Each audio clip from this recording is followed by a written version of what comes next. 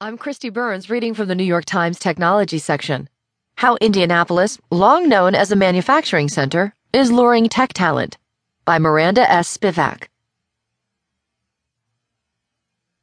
When Ashley Zigotowski, a computer science major at Butler University, was hunting for a technology job during her senior year, she took a close look at Silicon Valley, the promised land for young engineers eager to be part of the next big thing. It sounded really glamorous, said Zigotowski.